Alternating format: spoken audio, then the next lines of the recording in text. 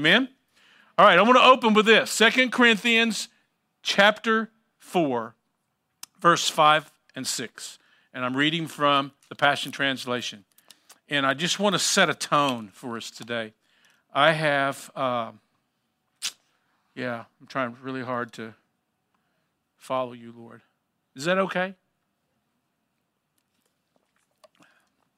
By the way, recently, I was standing right here about this time in a service, and I felt a hand on my back, in the middle of my back, push me. And you can do that again if you want, Lord. And it caught me off guard. I'm ready for it now. I'm prepared for it. I also, a couple of weeks ago, Sarah had got a song of the Lord, just not out of the blue, right? But wasn't searching for it, seeking for it. But she began to play, and the Lord was giving her keys to hit on the keyboard. She didn't even know what she was playing, and she didn't even know what timing she was in. The band was trying to join in, and she realized that all the different instruments were trying, but they were all on different timings, and it still worked. And it was the song. It was the song of the Lord. The Lord was giving her, and had that ever happened to you before, Sarah? Yeah, and I'd never seen that happen to someone on a keyboard. Doesn't mean it hasn't happened, but it hadn't happened here. So there was a sound that was being released, and I thought it was very cool. And then a couple of weeks ago, we had some of our young people that had just gone to RevCon conference. They came up and spoke, and it was powerful. If you weren't here, you need to go back and listen to their testimony. It was really, really good. And when that was going on, I was sitting there, and I smelt this, all of a sudden, just this super sweet, strong aroma. And I thought one of you ladies had just, or did the roll-on thing or something. I immediately looked around, and all of you were just staring straight ahead. No one was doing anything. And I turned around to Tabitha, who was behind me, and I said, "Do you smell that?" She says, "No." And I was like, "How can you not smell that?" I turned back around, and then it went away. So I thought, well, okay, someone was pulling they were perfuming up. And then about 2 to 5 minutes later, I smelt it again. And that's when I realized I was smelling heaven. And I think that's pretty neat. Because I'm going to tell you something. It smelled really good. If you could put that in a bottle, you'd all want it. I'm telling you. So we've heard a sound. I've had a physical touch me that I wasn't expecting. I thought someone was pranking me, perhaps. But they weren't. It was Holy Spirit. And then a smell. And then last week I was told that someone saw a shadow behind me when I was preaching. I didn't see it. Maybe you didn't see it. But 2 people said they both saw it. And that if I moved over here, it moved as well. And so I'm telling you all this because Jesus is here when we come together. His angels are here with us. And it's not goofy to expect him to show us his glory. We've been praying for it, singing about it, asking for it. Why would he not want to do that? I want to raise your expectation of what God is doing. Because as we become comfortable with that, guess what? When you leave here and go somewhere else, now he knows he has your attention. Now he knows he can maybe just show up at your work without you getting fired, without you being the goofy zealot, just because he shows up, not you show up in his name. So here's the verse I want to start with today.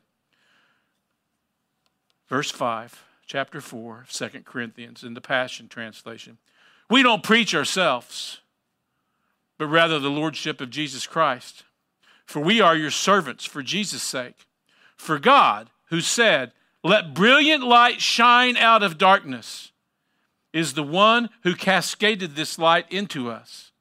The brilliant dawning light of the glorious knowledge of God as we gaze into the face of Jesus Christ. One of our parts of our motto, our purpose statement is to be light. And there's plenty of darkness in the earth. And you notice that at home, you don't have to, when you walk into a dark room, you don't have to do something to usher the dark out, except turn the light on. And it instantly leaves. And I'm telling you, it's time for the church, not just lift, for the church to flip the switch and turn on the light.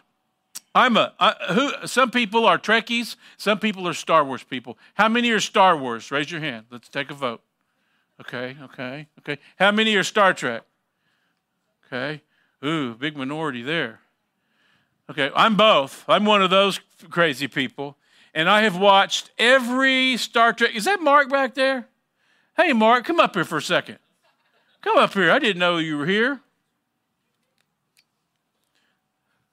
This is Mark Emmons, all the way from Belize, Camp Seconza. Yes. How are you, my brother? I am excellent. Excellent. Give us a quick report. What's going on? God is blessing. I mean, I've seen him. It ain't on. I'm not on. No. There you go. Hey. The fire I see here is still not on. Turn on his mic, please. Hey. Test. Hello. Still not on. That's me. Hello. There it's on. Okay.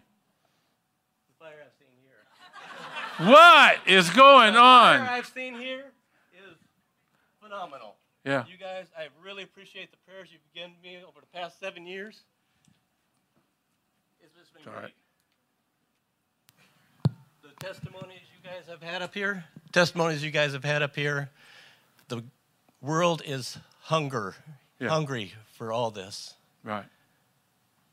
I am just so glad to be part of what you guys pray for down there. Amen. As he sends me out. Yeah. Just thank you. Thank you, Lord. Stretch your hands out up here at Mark. Camp Seconza, they've built a camp in the middle of a jungle. An actual jungle. Where we went down and helped them put up a fence. Yep. And as we went the perimeter, because that's where you put fences, as we did the perimeter, I couldn't figure out how it was uphill every direction that we went. At some point, it's got to go downhill, right? It was crazy. And they said, don't touch this tree over here. Don't touch that plant right there. And those are not those are actually ant things. Don't do anything with those. And if you step on that, it's going to go through your shoe and through your foot. And it's like.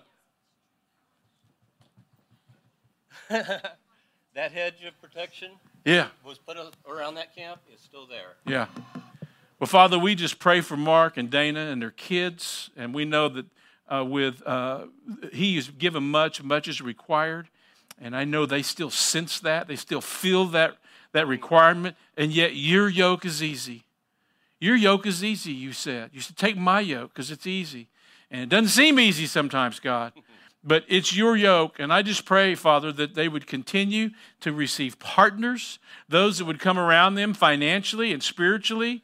And Lord, that the fruit that you have already set aside, that you've already captivated, that God, they would walk in it in fullness. Pray for their health. I pray for their finances. And I pray for the anointing of Holy Spirit to bring healing, to bring change where change is what you are desiring.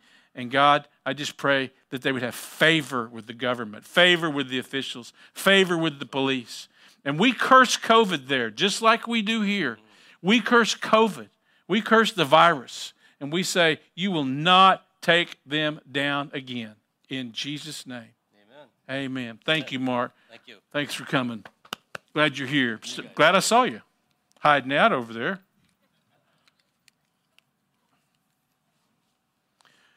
So, back to Trekkies.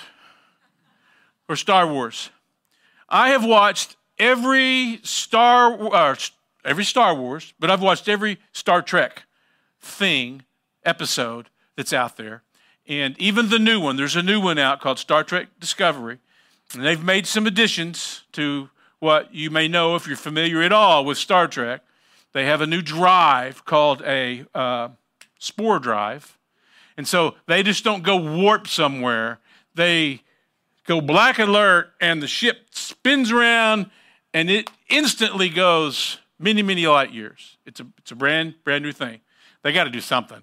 People aren't going to watch it, right? So it's a new thing. But another upgrade that they've had that is interesting to me is their transporter system. See, Star Trek doesn't have a transporter. Star Wars doesn't have a transporter. You know what a transporter is, right? where they stand there and they disappear, and then they go somewhere else, and then they get re-put back together. You know, I would not want to be the first person that did that, would you? I mean, what if? You know, let the dog go first, right? Somebody. But their new one that they have now, this new transporter that they have, it's like this, and they're gone. It's none of this, and they're gone. And time after time after time after time, throughout the history of the whole Star Trek genre, there have been people, good people, that are in a dangerous situation, and they're about to get shot with a phaser or an explosion or whatever. They're in a shuttle and it's breaking apart, and the transporter technician is trying to get them. I got him. I think I got him. And then their thing blows up and they're like, oh, did you get him? And then they show up on the pad. You know, of course, they're smoking and fall on the ground. Yeah, we got him, Captain. We got him. Time and time again, that transporter is the Savior, if you will. Well, the Lord spoke to me this morning in prayer. We pray here at 9:30 every Sunday morning before church. And we were praying, and there was such a strong anointing on our prayer today. And someone came up and confirmed that to me. And when we were praying, I heard the Lord say that I am on an extraction mission of people out of darkness. I'm on an extraction mission, not just at the event, the psychic fair, but on a day-to-day basis. And I think, and that reminded me of that transporter thing that they have in this new Star Trek, to where someone is in the kingdom of darkness and zap, and they're not anymore. They're gone. They're removed from that danger. They may not be physically gone to our eyes, but there's a spiritual thing that happens. God is on an extraction mission. Will you help me? That's what I heard him say. Will you help me? I'm thinking, well, Lord, you don't need my help. How do you need my help? Well, I noticed it in that show. Someone's on the controls of the teleporter. I also noticed that sometimes people have to be in the right place. They have to be where they can be extracted. But God's powerful, and he can do what he wants to do wherever he wants to do. So I want you to think about this verse. Let brilliant light shine out of darkness. Let brilliant light shine out of darkness. This Tuesday night, last Tuesday night, we have a thing called Tuesday Conversations here at Lift, and it's at 6:30 to 8. You're welcome to come. We'll pick a piece of Scripture, and we'll talk about it. We'll just talk about it. And it's not really a teaching time. It's a discovery time where people can read and we can discover. Say, well, what do you think about that? No one's dominating. We try real hard not to anyone just dominate what's going on. We just let it be organic and to flow. And this week we were on a piece of Scripture that was interesting and it was good. And Grant got so excited. He was so excited because it talked about grace. And I want to talk about that for a minute.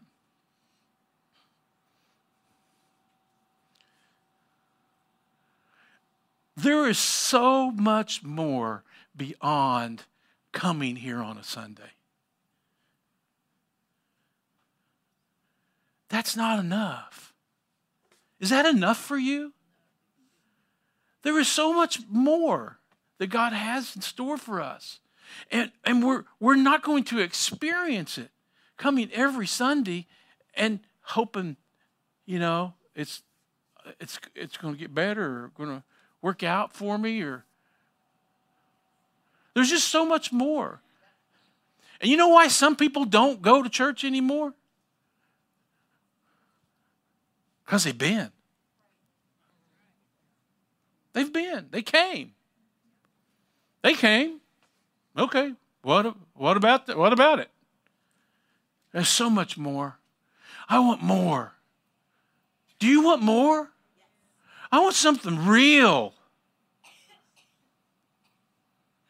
And it's far above just me yapping up here and telling you stuff from my small perspective that God has given me. There's more.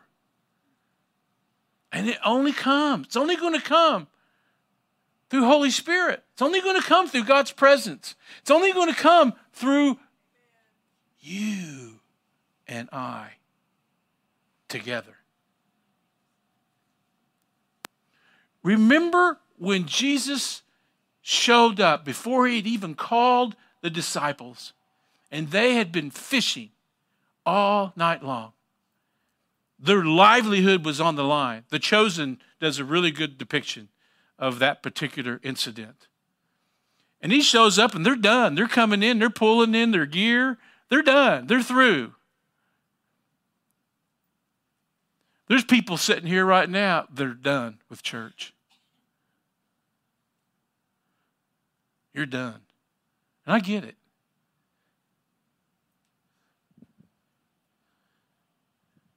And they don't know who Jesus is. And Jesus says, catch anything? Nope. Throw your net on the other side. And they said, hey, we've been fishing. We are fishermen. We know fishing. We've been working this a long time. If we don't catch fish, we don't eat, we don't have food, we don't have clothes, we don't have things for our houses and our families. We know what we're doing, and I'm telling you, they're not biting. They're not here. There's no fish right now. Remember that story when they were getting attacked about paying taxes? And Jesus said, okay. He said, okay, well, go fish, and the first fish you catch, look in his mouth, and there'll be a coin there. He also said, who? Because they were asked, do we have, at one point he was asked, do we have to pay taxes? And I was like, yeah, say no. Say no, Jesus. And he took a coin and said, whose picture's on the coin? They said, Caesar. He said, well, give to Caesar what is Caesar's, and give to God what is God's. But he tells them to go catch a fish. They caught a fish, opened it up, pulled the coin out, and said, there, that'll pay the taxes. Kind of makes me want to go fishing. How about you? So obviously, it's a very natural event. We have fished all night, and we didn't catch anything. And he says, throw the net on the other side. You know the story. They threw the net on the other side, and what happened? Did they catch any? Did they catch a few? A couple? Or a whole freaking net full? Okay, I mean, so bad that it's like pulling the boat down. They yelling, come over here. The other boat come over and help. And they drug these fish in. And it was at that point that Jesus said, if you follow me, I'll make you fishers of men. Do you think he meant that only for the disciples? Or do you think he was setting a policy for what kingdom come on earth as it is in heaven might be? That we were to wait on Jesus to do everything, or we were to step in and do what he is not here to do anymore. Which one could that be? Is it possible that we could be fishers of men? Do we have to be such a spiritual person that we're able to go to a psychic fair and use terminology to get people to accept and receive the one true God? You say, well, I could never do that. I could never do that. I mean, Robert's wearing a turban and all of his Indian stuff. He's got the gear. I'm sure he's got Grant wearing that stuff too.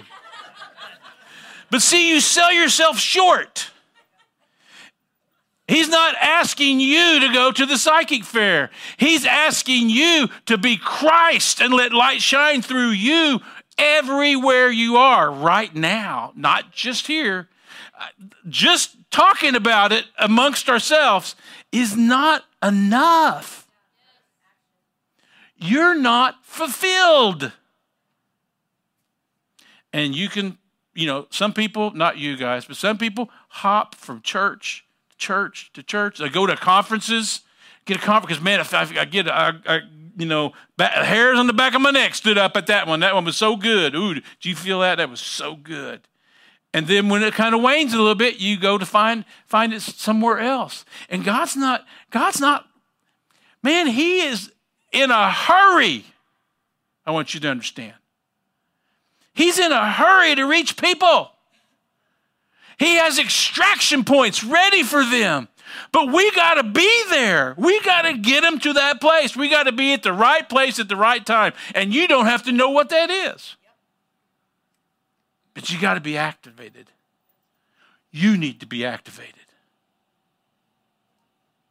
I turn these fans on every time, because when it gets like this, the building doesn't know if it's going to be cold or hot. And so we smother for a bit until everything gets settled. And then in the winter, we freeze. So I come and turn these fans on, and they're pretty good fans, but I've noticed they don't do nothing until I activate them. I have to turn them on, and there's several little buttons you got to do to figure it out. Every time they're all different too. And I look at them and go, "What? Which one does that?" And I'm a techie. I was like, "What? I know one of these does something," and get them going. They have to be activated. They're great fans. You're a great source of light, but you got to be willing to be activated.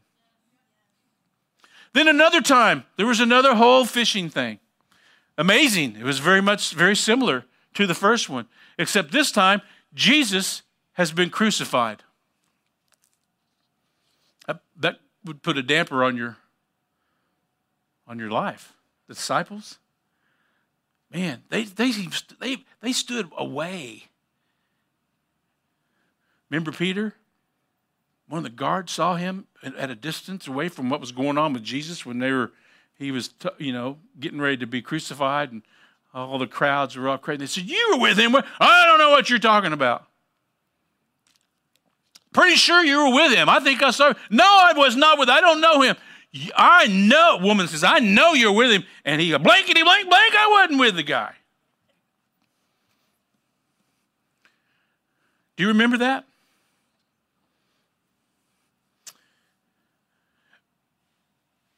At the day of Pentecost, after Jesus had been crucified, after he had risen, after he told them to go wait, and they were waiting in the upper room 50 days, Peter stood up fearlessly after that experience.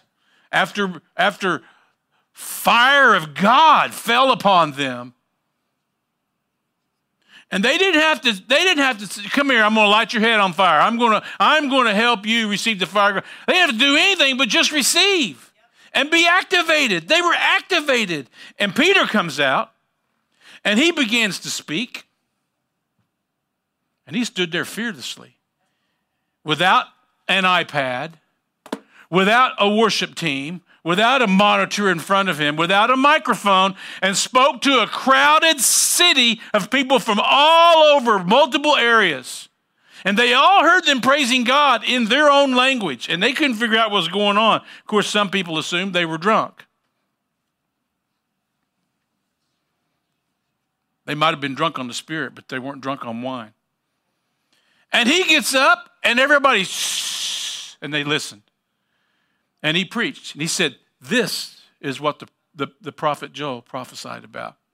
And then he went on and didn't say anything about fire. He didn't say anything about wind blowing. He didn't say anything about all these things that they had just had happen to them in the upper room.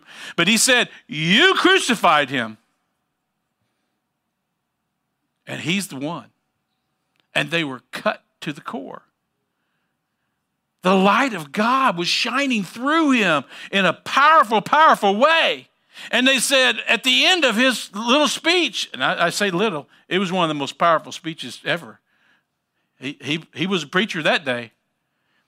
They said, "Oh, what must we do?" And Peter said, "Repent and be baptized." And repent means, really, at its root form, to turn around and face God once again. Repent. Repent. Don't do a dance. Don't do your penance. Don't do 100 Hail Marys. Don't do all these other things. Just repent. Turn around and face him again. And as a sign of that, get baptized. They took baptism very, very seriously because it was a public thing. And it said, I'm no longer following the Judaic ways as a Jew. It was a serious break to your family, to everything. It was a big deal. It still is a big deal. If you haven't been baptized, you haven't been immersed, I want you to go to lift.churchcenter.com and sign up because we're getting ready to have a baptism service. Maybe you did as a child and you just don't remember much about it. Man, it's time to proclaim again, once again. And so they did that day. Thousands and thousands of people repented and got baptized. They didn't have tanks like we have a blow-up tank. They didn't have little pools. They used horse troughs and every place they could gather water. They didn't even have running water. Come on, who are we kidding? And they baptized thousands of people who repented that day. It's a good thing they had a good church structure. It's a good thing they had a good organization. They didn't have that either. You know what they had? They had people like you and me who were just ready to receive what God was doing. They were ready to receive the fish that were caught in the net. So Jesus has died. He is risen before Pentecost. That same Peter who was so fearless on the day of Pentecost denied Jesus 3 times the night he was crucified. After he was risen, Peter looked at the other guys and said, I'm going fishing. I'm going fishing. This is before Pentecost, before all these people. He said, I'm going fishing. You know what that means? That means he didn't know what else to do, so he was going to go back and do what he always did. I'm going fishing. And guess what happened? While they were out in the boat, they didn't catch squat. Which they must have had that happen a lot. That must have been a normal thing. They didn't want it to be, but I'm sure they had times where they didn't catch a lot of fish. They didn't catch fish, and someone yells at them from the shore and says, did you catch any fish? And they said, nope, nada, nothing, nil, zip, zilch. And that someone was Jesus. He said, throw the net on the other side. And they did. And they caught buku fish. Soon as that happened, one of the disciples turned to Peter and said, it's the Lord. And Peter hopped up. He had his outer clothes off. I don't think he was naked, but he wrapped something around himself because he had something off. And he took off running in that water. He may have run on top of the water, and the Bible just doesn't say that, but he got there so quick, and the others followed with the boat. And in that short period of time, because Peter knew it was the Lord, maybe he just didn't look the same because he was now resurrected. But by the time they got there, and it couldn't have been very long at all, Jesus already had a fire and fish cooking. Throw it on that side, fire and fish cooking. And he said, bring some of your fish and throw them on my fire. So when Peter was asked at other times, I'm sure later on, are you sure Jesus, are you sure? Oh, I'm sure he's alive. How are you so sure? Listen, I don't know about you. I don't know what you've been through, but I know this. I had breakfast with him this morning. He's alive. So why am I saying all of this? Because here's what I think. I think that when you have a net with a hole in it, fish escape. You ever seen them do those dominoes where they do a big pattern, stand them up on end, and then they kick that first one, and you hope the cat doesn't come in and accidentally hit it and knock the whole thing down? They take hours to do these things, days even. And you hit that first domino, and it goes, and it makes some pattern. You know what happens if you have a couple of dominoes missing in that line? Stops the whole thing. It's all been created. It's all ready. But because there were a couple of dominoes missing, it didn't have its effect. A net that has holes in it doesn't catch the full bounty. And here's what I think. You and I are that net. We're the net. Jesus said, the harvest is plentiful, but the laborers are few. There are few who are ready to go after them. I'm telling you that if we're not careful, we're going to be holy nets and not the holy, holy, holy we were singing about.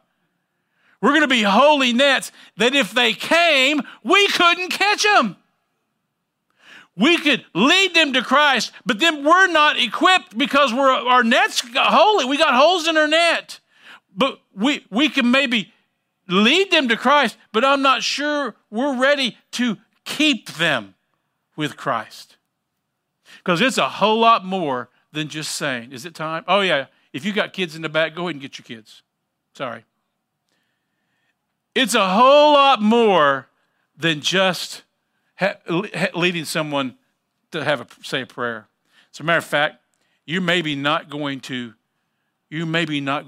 transport them out of darkness by that anyway. What they need is a net that says, I'm here. I'm here for you. I'm going to be here for you. If what has been prophesied, there's going to be upwards of 300,000 people that have a salvific experience as a result of the sin that are going to be looking for someplace. And I pray that some of them find us here. I pray that some of them find you at your work. Are you going to be a net for Jesus that says, all right, I'll link arms with you. And a great way to do that is to start doing it now with one another. Is to start hanging out with one another.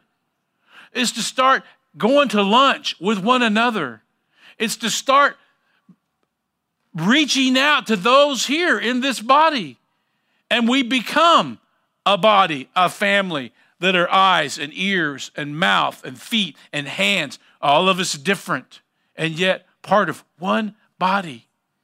And you're not going to become that by just coming and sitting here week in and week out. There's more to it. I wish I had more friends. Well, you know the old thing. Well, be a friend. But it's scary. What if someone rejects me? What if they don't? We got to start here. We got to start here. Why don't we come in on a Sunday after having a week of bountiful fishing, where we know that God worked through us in such a powerful way, and me and Gail teamed up, and we were having coffee somewhere, and this thing happened, and you just didn't know that was going to happen, and Nancy was there, so I wouldn't be there alone with one woman, because that's not good, right? My wife wouldn't like that. But my point is, we got to come out of our bubble, and we've got to come out of our shell. We've got to become the family of God He's called us to be. And I didn't even get to my other scripture. Let's stand up. Let's stand up. Father, thank you that in everything that I said, none of that do we have to do alone. As a matter of fact, you're calling us, you're asking us to come out of our alone place and to become joined with other believers who are desperate for relationship. Other believers who are desperate to be seen and known. They don't just want to know you, God. They want to be known by you. And you do that often from one person to another that says, I see you, and the Lord sees you. So I'm asking for divine connections today to begin across this room between people who don't even know one another.